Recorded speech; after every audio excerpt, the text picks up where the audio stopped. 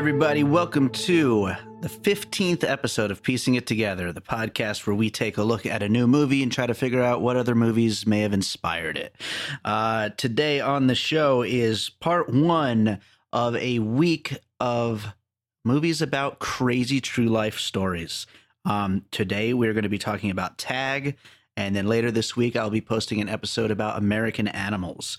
But first up, before we get into the episode, just want to remind you all to please subscribe to the show, whatever podcast app you listen to podcasts on, whether that's Apple Podcasts, Pocket Casts, Spotify, TuneIn Radio, or really any podcast app.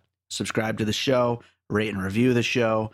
Check us out on Facebook and Twitter at Piecing Pod, and get involved with the show. You can contact me directly at bydavidrosen@gmail.com, or you can tweet at us, or you could join our Facebook group, Piecing It Together, a movie discussion group where we've been having a lot of great conversations about all different kinds of movies, as well as continuing the conversations about the movies we talk about here on this show.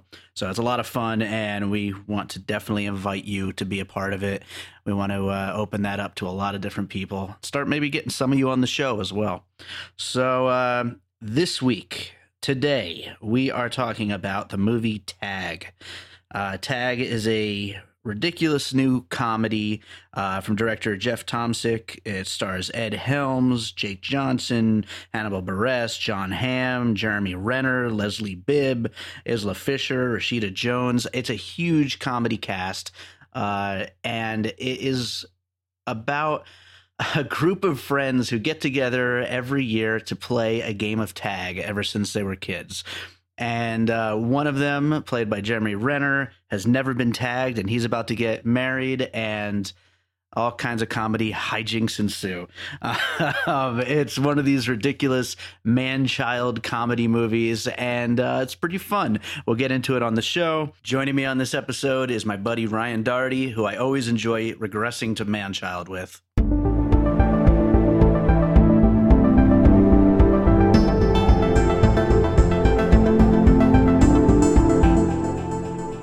All right, so I've got with me today on the show again Ryan Doherty. And Ryan, how you doing, buddy? Hey, not too shabby. Good to be here. I think this is the earliest we've ever recorded an episode. This is way too early for me. I mean, 10 a.m. You've been up for a while, but this was like set the alarm for 9:59 kind of situation for me. I'm making this a big day. I'm recording a bunch of episodes. I'm cleaning the house. I got a lot to do today. I'm doing the same, actually. So I'm surrounded by like debris in my apartment right now that will eventually be cleaned. Nice. Yeah, my studio, one of these days it'll get there, but I don't know. Right now, there's a path to the chair. That's about it. But, fire safety is important. Maybe I'll post a picture in the episode notes or something. But yeah, we're doing today a movie that, quite frankly, I wasn't even going to see. But you said you were going to see it, and I was like, all right, maybe we'll do an episode on it since you're seeing it. And we'll get into it here. But the movie is Tag, and part of the reason I actually wanted to do this one was because I kind of felt bad because I made fun of it on a podcast recently. I made fun of the trailer, and I was like, oh, that's not me to be so negative and mean about a movie. You know? was it the trailer that is just like the complete ripoff of the Sherlock Holmes thing? Yes, exactly. That was the only trailer I had seen going into the movie. Yeah, because I watched that trailer in the theater, and I was just like, is this funny? Like, you know? And I was just like, I just thought it was the worst trailer I'd seen like in a long time. And, the movie isn't as bad as the trailer made it out to be, as far as I'm concerned. It's not great, but I mean, we'll get into it as the episode goes on. But, it wasn't as bad as the trailer made it out to be. I appreciate you with the 900 movies a year you see. Seeing one that I said, hey, I'm going to see this. Should we do an episode on it? And I said, maybe. I mean, no, I've got like a Swedish art film right now to go see in theaters 5 times. I'm not going to go see John Hamm push Jake Johnson around because I'm too good for that. So I'd say let's jump right into this.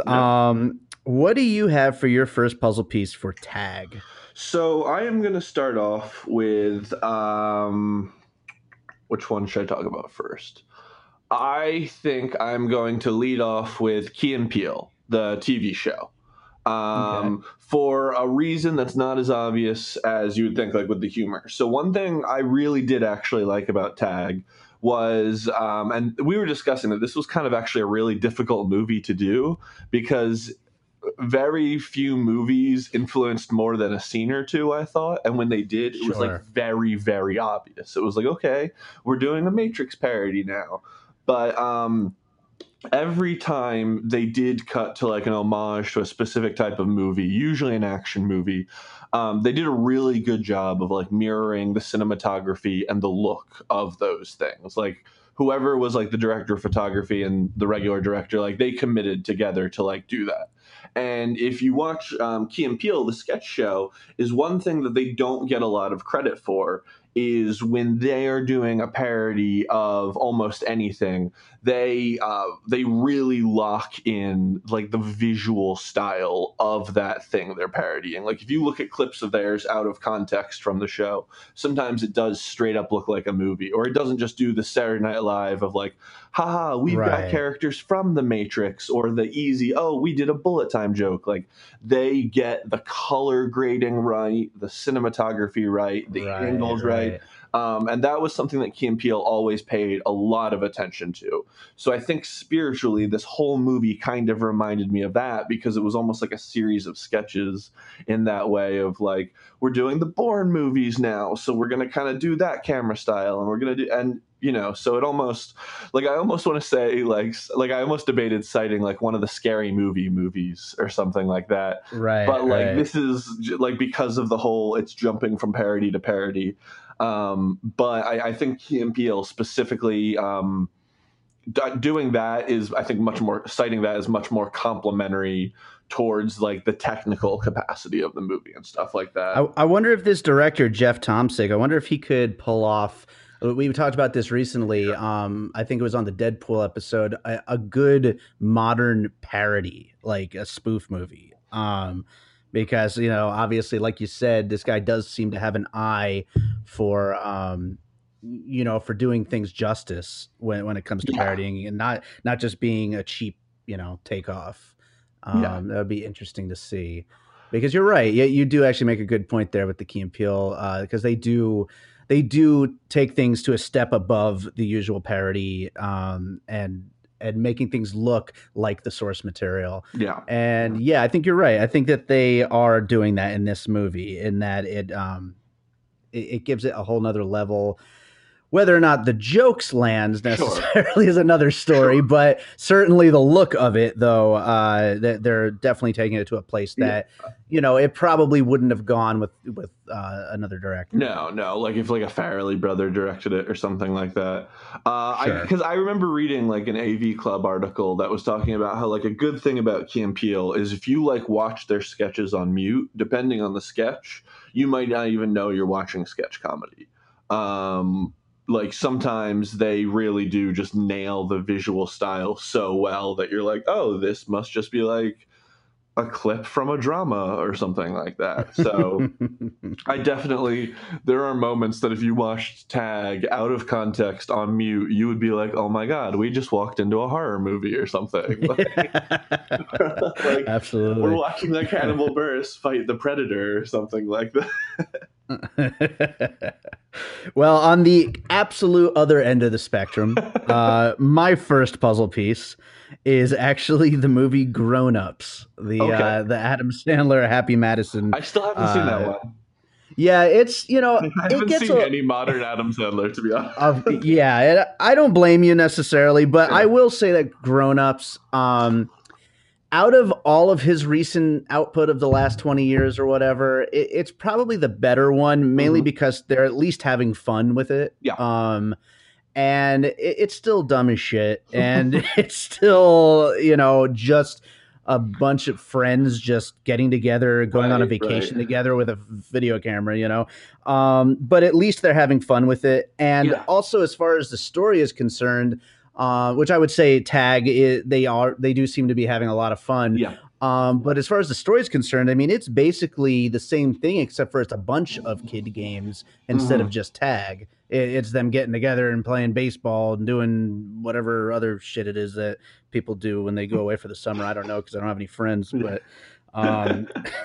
but it's basically the same kind of setup of them all getting back together. Okay, we got to have the piecing it together summer camp where we all just get together and reenact the movie grown-ups at like did you do the like very stereotypical like Jewish summer camp thing when you were a kid and stuff? I did. I actually went to Jewish summer camp. There you go. For 6 years. Everyone I grew up in a very Jewish hometown, so like everyone went to summer camp besides me. And there was like a moment, like I was just like, God, this is, of all the reasons to convert, this is up there. Like to be able to have something to do during the sunny days when I'm schwitzing and things like that. Yeah. When I'm vetching about the heat. A little less good than your schwitzing, but that was still good. I love that. I love that idea. By the way, I'm just a little worried I'd end up being the Kevin James of that. Oh God. Yeah, I'm gonna watch all those. I'm probably gonna start with the Hotel Transylvania ones because at least those ones are meant to be kids movies, and I think that's like directed by like the Dexter's Lab and Samurai Jack guy and stuff like that. So I'd feel like a little better about supporting my childhood while also like subsidizing like David Spade's cocaine habit or something like that. So what would your next puzzle piece be? Actually, so for a very similar reason for what you're talking about, I was trying to think of another good example of a show that was the whole like, because I really did feel like those guys grew up together in tag.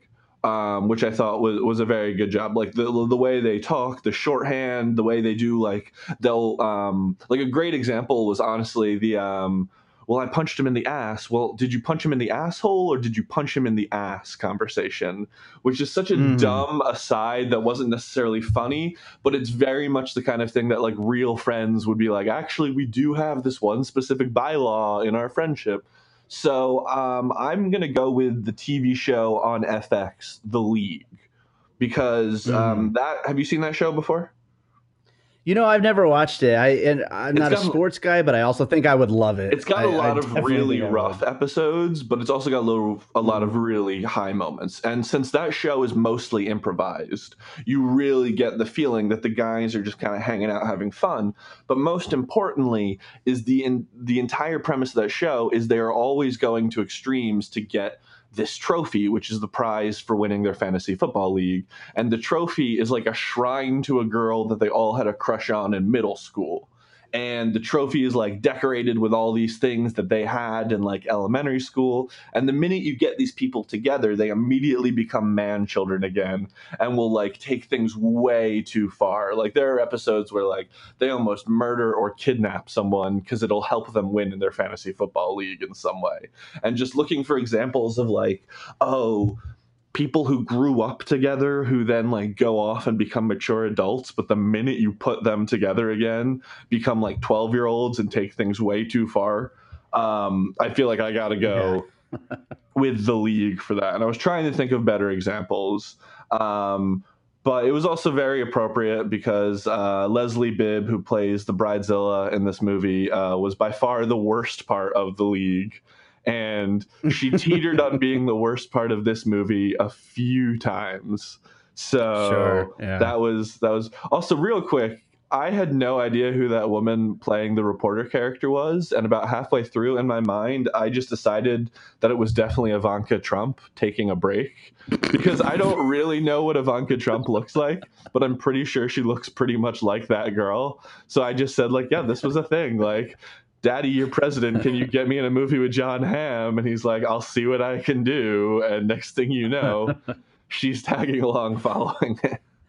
Next thing you know, inappropriate touching, and then... Yep. I got to admit, like, as far as things that would establish the mood for this movie, the scene where Jon Hamm goes, like, you didn't think of this, and throws the chair at the glass, and immediately bounces off and hits him in the face. I think that perfectly sets the tone for this movie.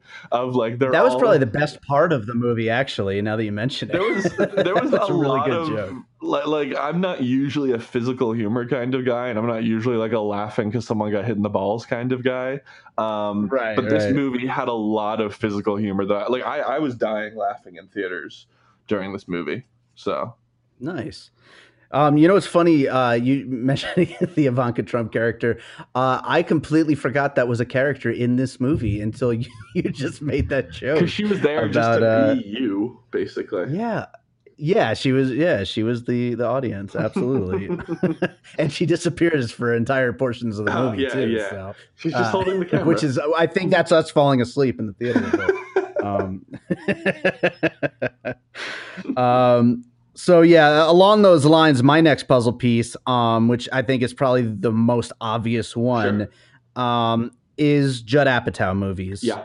Especially 40-Year-Old Virgin and Knocked Up. Yeah. But a ton of other ones that he only produced, like I Love You Man and lots of other ones. But I got basically the Horrible Bosses vibes from this movie. Oh, sure, like, absolutely. I double checked specifically if it was those writers like John Francis Daley and the other guy he always works with.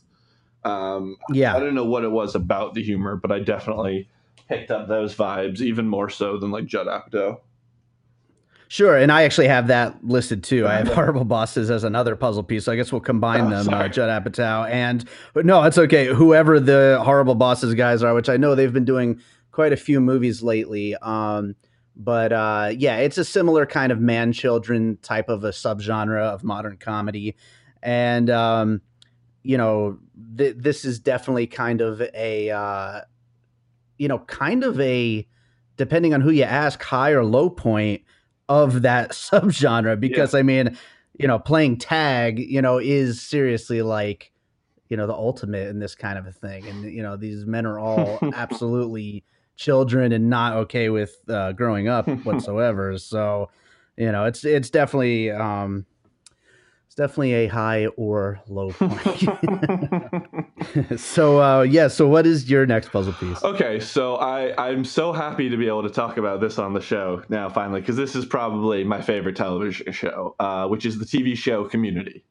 Okay. Now, are you familiar with, at the very least, the paintball episodes of Community? Those are normally the most famous episodes of the show. No, I've heard them referenced before, but I've never actually seen it. So Community is definitely a show that will, like, 3 times a season go all in on their parody episodes. And the first paintball episode by Community is arguably my favorite half hour of television of all time, because it's literally the same kind of thing. So in Community, one thing they do real good is episodes where they take a childish game and everyone just cares about it to the point where like the entire college campus becomes a dystopia because just everyone is obsessed with that game. So like in the first Community episode, there's a paintball competition and the dude wakes up later and the whole college campus just looks like 28 Days Later, Walking Dead. And then it turns into Terminator, and then it turns and it's like directed by Justin Lin, who went on to do the Fast and Furiouses and stuff like that. But but they do a couple episodes like that every season. And one of the ones that really stuck in my mind was in the most recent season, or the second most recent season, they did the Floor is Lava episode. And by the end of that episode, like, people have like built like empires out of chairs. There's buildings on like a saloon built on top of cafeteria tables, just all these things. And like people will set crazy elaborate traps. Like Ken Jeong will jump out of the ceiling on like stilts being like, I'm going to knock you into the lava and stuff like that. And it just, and they've done this with multiple different things. They've done this with Dungeons and Dragons. They've done this with paintball. They've done this with The Floor is Lava. They've done this with like a game about like sliding a quarter into someone's ass crack. Like they take all these really childish things and then just take it to like not just 11, but they take it to like fucking 40, and the entire like and there's so much collateral damage, and there's always like innocent bystanders who are like, why isn't this place normal?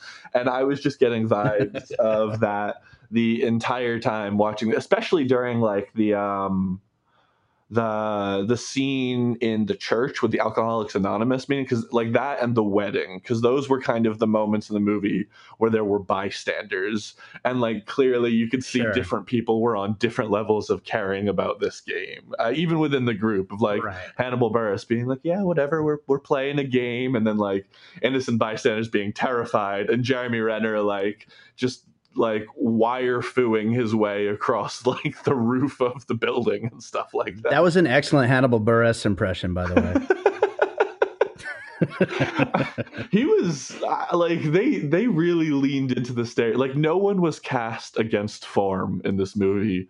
Oh no, not at all. They might as well have had their actual names. Right, like Isla Fisher always plays the like crazy over the top drummer. She was fantastic. She's fantastic in everything, I think. Oh yeah. Absolutely. Jeremy Renner, I did not think his jokes any of his jokes landed. Like he was a little too douchey the entire time that it like killed his comedic timing for me for some reason. But yeah, like everyone, like, but Hannibal Buress like didn't even have a character. He was just there to make observations. And I think like when Comedy Central gave him a TV show, literally the premise of the show was just Hannibal Buress like having shower thoughts about life and kind of just half saying them in front of the audience. But so that's the side to like they didn't really take any risks there in that movie besides putting Rashida Jones like front and center on the posters and then having her in the movie for 45 seconds. Yeah, I may not realize it was Rashida Jones. She looked whiter than usual. Like she looked super white. Yeah, she looked real white in that episode, in that movie. So yeah, I thought it was what's her name from Party Down. I'm not sure. I haven't seen that one. Actress's name right now. But not Judy Lynch or whatever her name. So my next puzzle piece is actually a couple of characters, which is the Flash and Quicksilver. Okay. Every time Jeremy Renner, puts everything to slow motion time and talks to himself as he completely outdoes everybody. That reminded me of all those scenes from whatever X-Men movie that was, and then Justice League. Like in the First Class scene when he goes and does all the goofy stuff and he's like fucking with everyone. Yep, exactly. There's definitely like he's basically that. There's a couple like now that I think about it, that you mentioned that's like a very common trope in like kiddie-ish time travel movies where someone will like pause time and like set up a lot of like goofy things. Like they don't just escape the situation, they escape the situation and also make it so like the bad guy's pants get pulled down or something like that. That's I mean that's required, right? It's hilarious. I was gonna say that was in this movie too. So also if we're really quick talking about Jeremy Renner pulling the pants off, it was not clear to me the one time I saw the commercial and at first watching the movie that he was just punching him in the butt a lot. And I definitely thought he was literally just punching him in the balls like 19 times. And I was like... So I guess that's where we're going with this. Like, I don't know a lot about war crimes or the Geneva Convention, but I'm fairly certain coming up behind your friend and punching them in the back of the scrotum 19 times like merits the death penalty. Like you definitely get like hung for that. So at first I was like, that was like a real bad start for liking Jeremy Renner's character, because that was like his first scene on screen too. It was like, oh, okay, so you punch your friends in the balls 19 times just because they tried to tag you. Jesus. And then later they clarify, no, it was the butt. And I'm like, all right, thank you for going back and addressing my concern, movie. That's kind of one of the problems with the structure of this movie, and I'm about to do a second puzzle piece in a row here, just because it fits into the conversation. But Jeremy Renner's character, even though he's part of this group of friends, because he's so separated from them, it almost gives him like a bad guy vibe. It's difficult because it makes it hard to like identify with these being friends. Yes. And they sort of touch on that at the end of the movie, but they do a little bit. That leads to like another puzzle piece I had here, which is basically movies where the bad guy is a genius and always two steps ahead of everyone. A few examples I had written down are Seven, Zodiac, The Usual Suspects, and The Dark Knight. Yeah, I was just thinking like Skyfall style or something like that. Yes, Skyfall. Yeah, Skyfall's another good one. But yeah, I mean, he's basically the villain, even though he's supposed to be a part of this group of friends.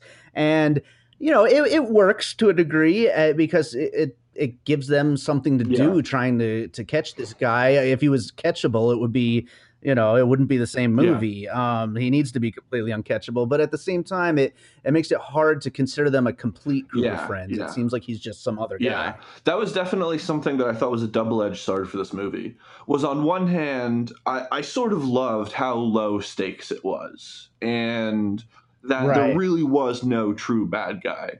And part of that made me, by the end of the movie, like it a lot more. While I was watching it, not so much, but like once it was all wrapped up and resolved. But another thing that like was really, I thought really didn't land was for like the 10 minutes where they tried to make his wife be the bad guy, Jeremy Renner's wife, like when they were like tearing into her for how bad the miscarriage was. And I was like, yeah. 7 minutes ago on camera, Isla Fisher was like, let's waterboard a human being. Like, I would absolutely say that waterboarding a human is worse than faking a miscarriage. I would say so. Yeah. So like they're all like, oh my God, how could she do this? This is disgusting. And in my head, I'm like, you guys should be thrilled.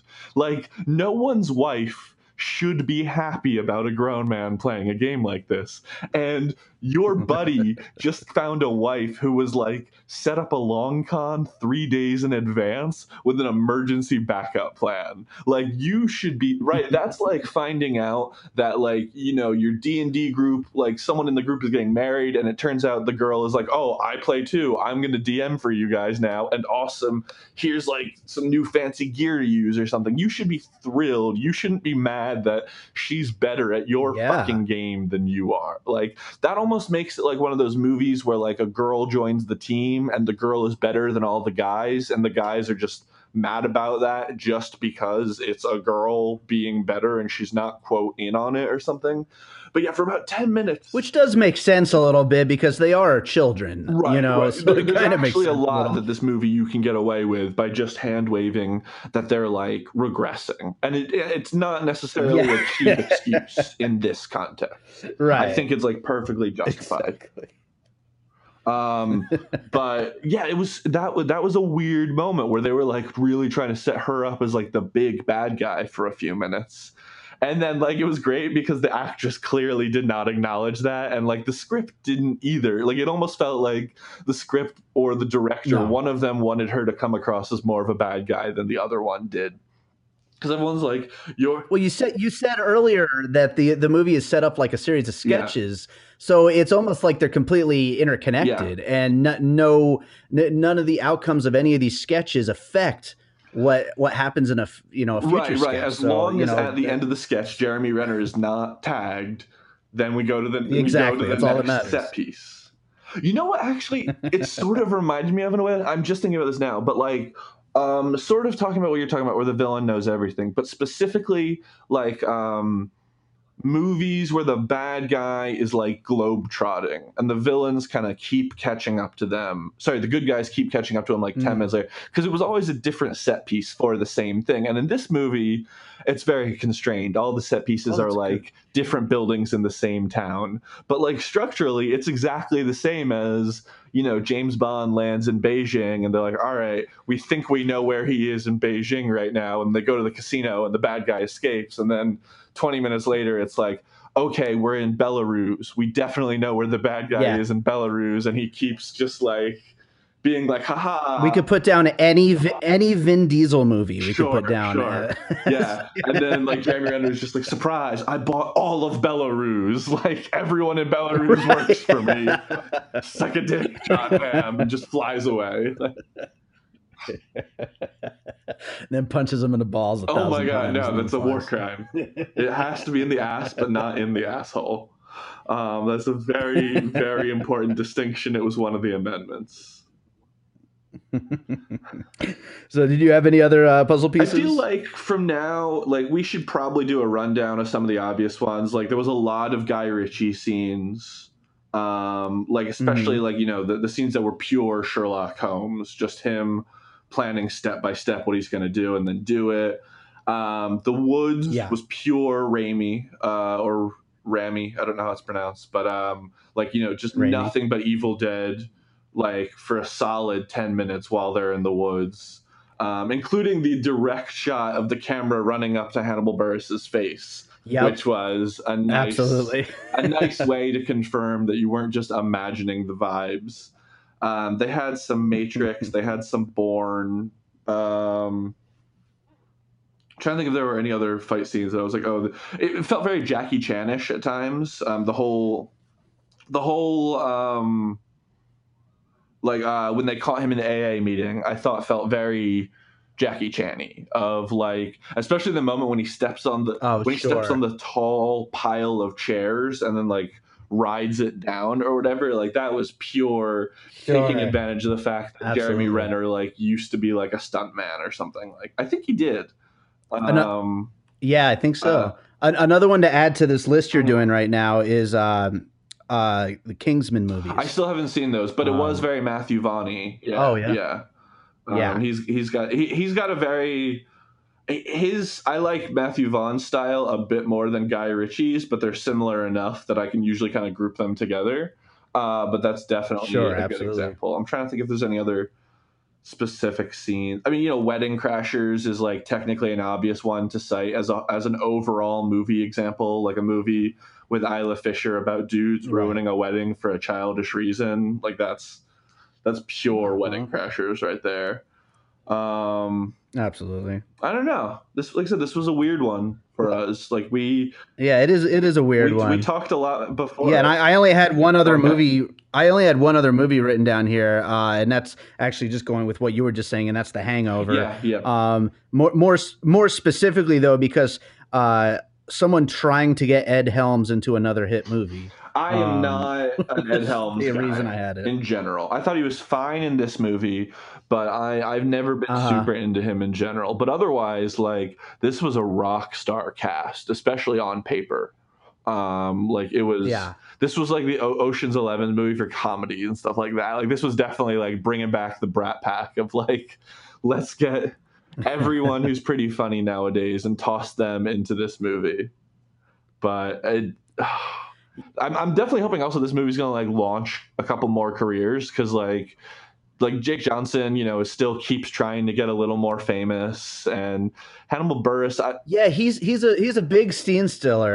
Everything he's in, he's always like the funniest thing. He's great. But it's a matter of when they're gonna find something for him. It's because he keeps playing Nick Miller from New Girl, like the. Sure, like Chili's character was a stoner, but he was still grumpy and whatever during the like he was just still Nick Miller from New Girl, just being grumpy and complaining and yelling. Like the whole part where he was saying like, now I don't ever want to say that you deserve a miscarriage, but I hope if you get a miscarriage that you remember that. Like that is pure 100% a character that Jake Johnson has been doing on screen for like 7 years now. Like that was like, again, super cast to type there. Like not a lot of reaching. But and then Hannibal Buress, you know, like I don't think he should be a leading man in anything. He's like a great, he's like but you sprinkle him around in the background, like use him in a movie the way you use Kenan Thompson on Saturday Night Live, and it's perfect. Just cut to him occasionally being, man, what? And you're good. Like, and then John Hamm. There's that impression again. That's great. It was something really great my dad described to me 2 days ago, which I had never thought of it out loud, but once he said it, it made perfect sense to me. Because him and I were talking about how much we love John Hamm. Because, like, for example, I still almost exclusively know John Hamm as a comedic actor. I've never seen I've never seen Mad Men. Me too, actually. I've never seen any dramas he's done. But like I know, I've only seen a few episodes of Mad Men. But I know, I'm in the same boat. You know, he does Comedy Bang Bang, he does 30 Rock, he he shows up in British shows all the time as like bit roles as a comedian. That's always really fun. But so I know him as all this, but also like, you know, he's like a pretty good singer and he's a really good dramatic actor and he's just like, you know, a gorgeous human being. And my dad was like, I feel the way that like the way everyone else says they feel about George Clooney, that's how I feel about Jon Hamm. And I was like, oh my God, that's perfect. Because I've never really been on the Clooney train either. But like everything that everyone says about George Clooney is exactly what I say about Jon Hamm and stuff like that. And when my dad put it in those words, I was like, that's perfect. Like just now we just need to remake Ocean's 11, but with Jon Hamm as George Clooney. And then we'll just cycle down. We'll have George Clooney be Brad Pitt. Brad Pitt will be Matt Damon. Elliot Gould will be everyone else. Matt Damon will have a cameo. I would be okay with Elliot Gould playing every single character in Ocean's 11. Like I'll watch that man say anything on screen, especially watching him talk to himself.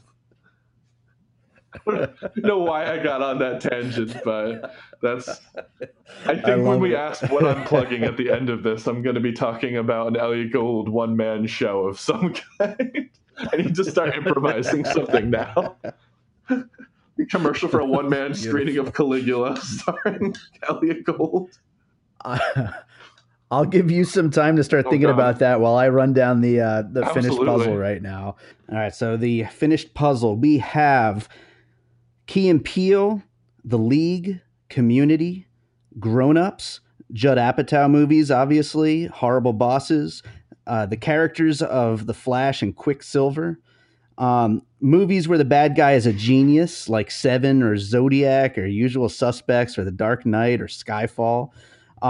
Movies where the villain is globetrotting around the world, like Bond movies or Vin Diesel movies.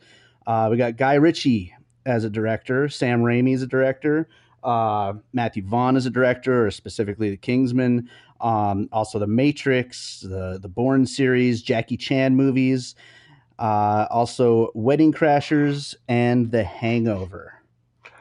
And none of those feel like great inspirations, though. I still have to admit, so Dave and I never sync up beforehand about these, and part of that is usually because he takes notes and I like make 3 mental notes while watching the movie and then don't think about it again until we get here. And then like halfway through talking about it, I'll remember that I've never seen the movie. I've just Wikipedia'd it and I'm like fake remembering that I've seen it before.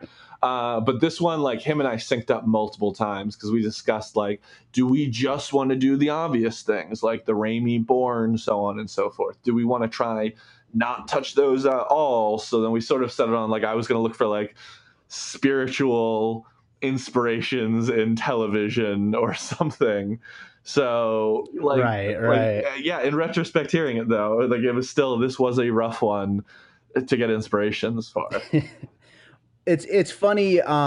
This is actually, I'm going to be putting this up early in the week, and I'm planning on making this an inspired by a true story week on piecing it together. And the other movie I'm doing is American Animals, which are both inspired by really weird true stories, Tag and American Animals. But this being a true story, I was thinking, you know, with American Animals, one thing about that movie is it does this thing where they actually involve the real people that did the thing. And in Tag, we get it at the end during the credits. We get some footage of the real people. I think Tag would have benefited from that device if they could have thought of that ahead of time and somehow incorporated the real people into it. I think it would have brought like a lot of life to the movie. Yeah, because and this was a common complaint against the movie, is that like tonally it wasn't positive what it was aiming for. Like how the problem, like that's a movie that I feel like would have done really good being entirely cynical or entirely heartfelt. Like I would have been totally fine watching Tag be mostly a feel-good, non-cynical movie of just dudes pranking each other. Let's fucking throw Jackass on the list or something like that. I've never seen Jackass, but it seems like that's kind of in vain with it. But I've literally never seen any Jackass ever. Any of that Johnny Knoxville. I'm not like super into the whole like America's Funniest Home Videos thing and all that stuff. Right. Like, people being hit in the like usually doesn't make me laugh very much. But this movie, I did appreciate it. That did make me laugh at that quite a bit, though. That would have been good. I really do like when movies then do show the real people during the credits and stuff like that.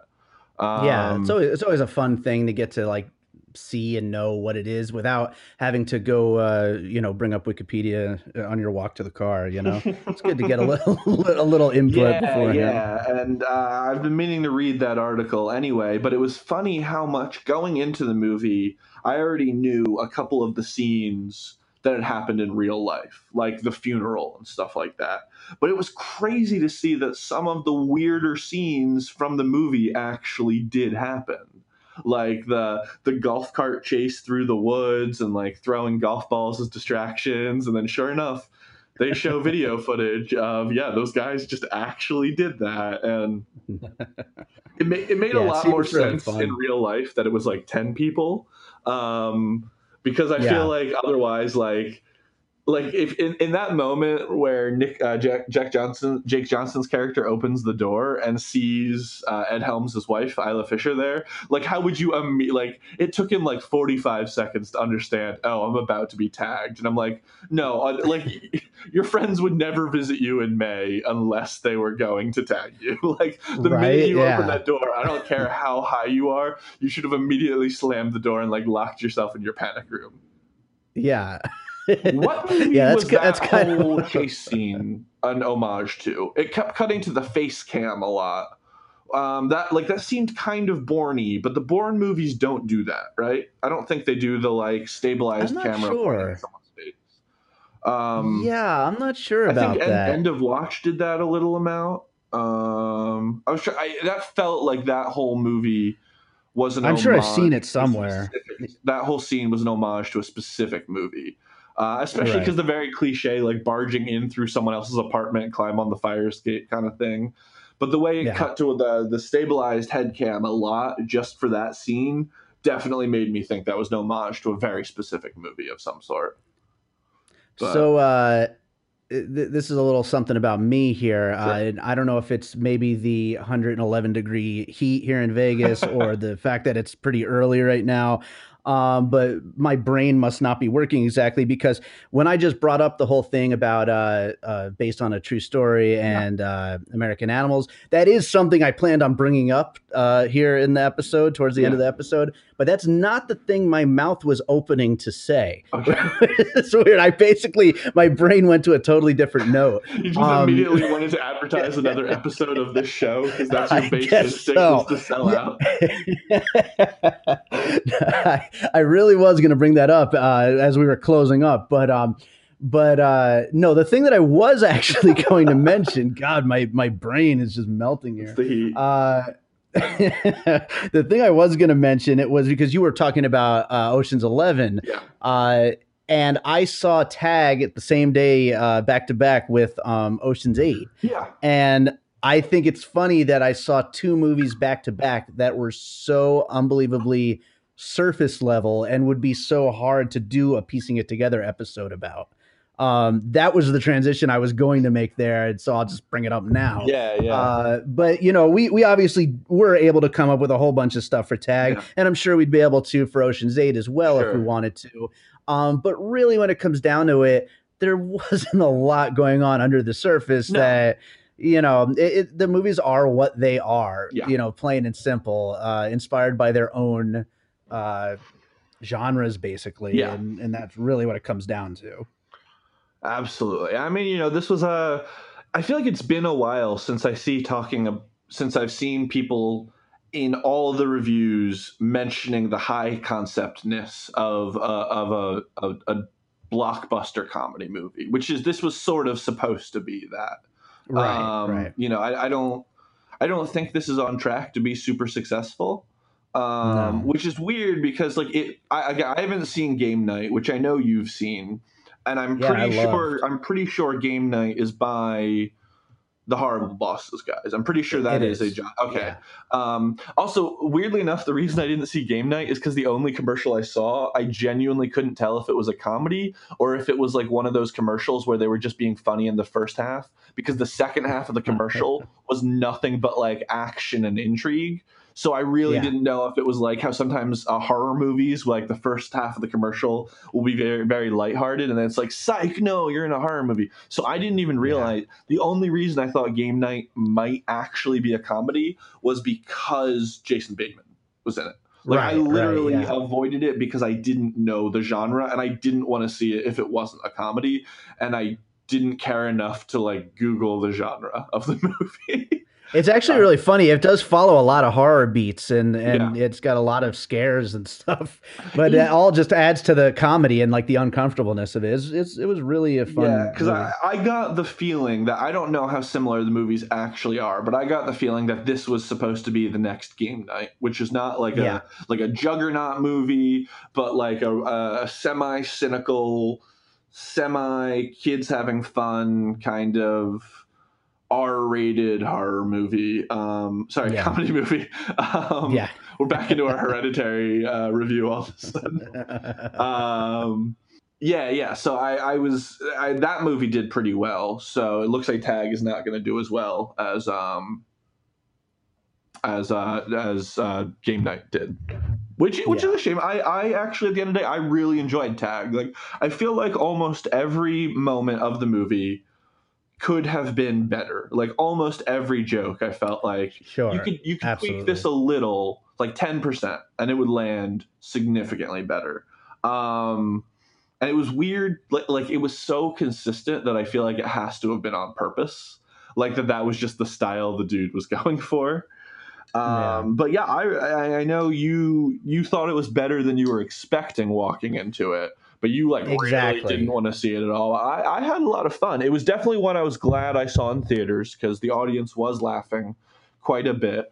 And, I don't give enough credit to seeing comedy movies in crowded theaters. I don't do that very often anymore. And I forget how fun it can be to be surrounded by a bunch of people. It can be very fun. And like I think that's one of the reasons why the physical comedy hit with me is because like even if like a dude getting hit by a log is like whatever, 500 people laughing at a dude getting hit by a log and me part of it, suddenly it's a lot more fun to enjoy. And I think that's sort of the moral of the story of Tag as well. You just stop being an adult sometimes and lay back and have some stupid fun. So I did enjoy that quite a bit. Like that was a good thing that movie did for me. So I know we didn't necessarily do the like, well, what did you think of the movie part there? But I'm definitely going to say I enjoyed it quite a bit. And I think you should see it, especially if you like some of the actors or characters in it. John Hamm, if you're hearing this, please give me a call. We'll work something out. I assume he listens to this podcast.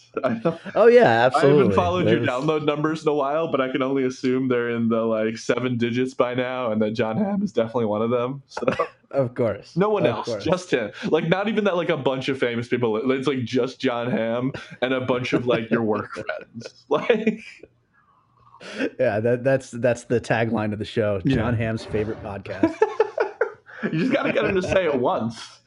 We just gotta start tweeting at him asking if we can like get a pull quote from him. You know what? I'm gonna do that. I'm gonna do that immediately after this episode goes up. By the way.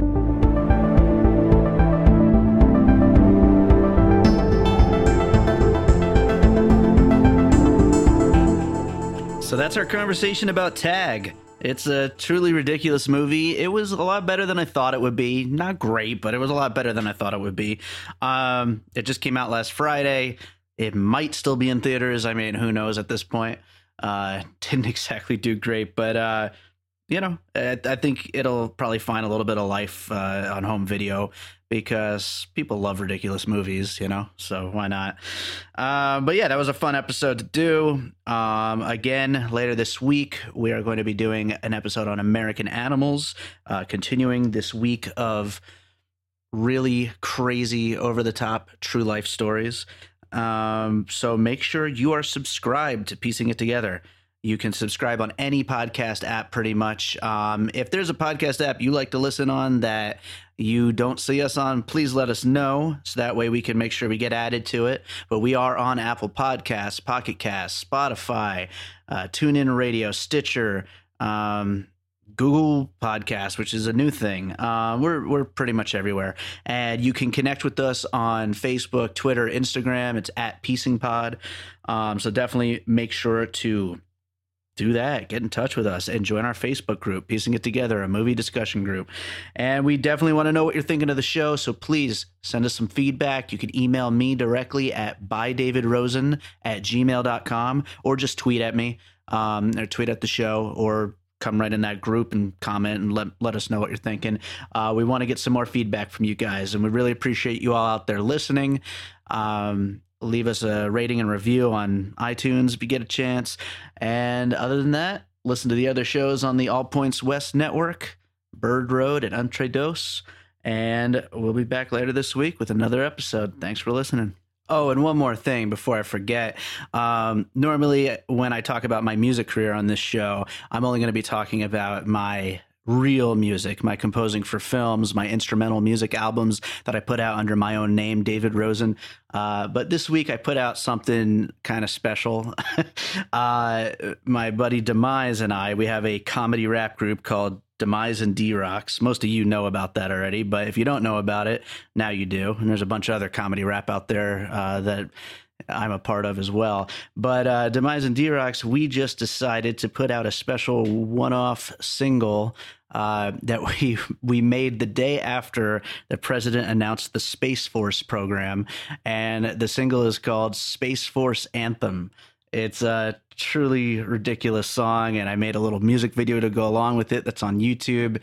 And since that's the new thing, I figured I might as well play it here on the show. So, yeah, this is a little different from everything else I usually play, but enjoy. Set a course for the stars. The whole universe is ours. We own everything from our backyards to Mars. We are Americans, so it all belongs to us, of course. You know who we be. We be the motherfucking Space Force. Stars. The whole universe is ours. We own everything from our backyards to Mars. We are Americans, so it all belongs to us, of course. You know who we be. We be the motherfucking Space Force. We are the few, the brave, the out of this world, yo, and we stay rocking shit until it's time for our furlough. Dropping bombs on anyone who tries to fuck around. We don't care if you're blue or green or scaly or even brown. We bringing freedom to the universe, don't care if they want it. We be smashing into planets like asteroids and comets, and you know we sending laser beams right through your cranium. We gonna blow up everything and take all of your unobtainium. The stars, the whole universe is ours. We own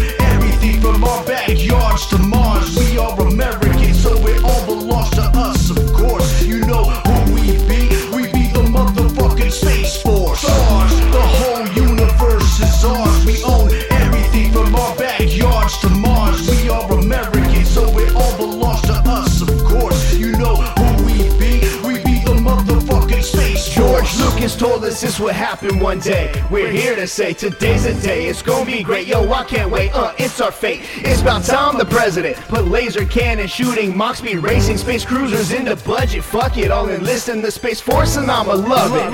I'm about to tell my boss to take this job and fucking shove it. I'ma fight for the Republic with a Wookiee as my wingman, doing his Wookiee thing, man. The miserly pilot of the galactical flying He-Man. For the stars, the whole universe is ours. We own everything from our backyards to Mars. We are Americans, so it all belongs to us, of course. You know who we be. We be the motherfucking Space Force. Stars, the whole universe is ours. We own everything from our backyards to Mars. We are Americans, so it all belongs to us, of course. You know who we be. We be the motherfucking Space Force.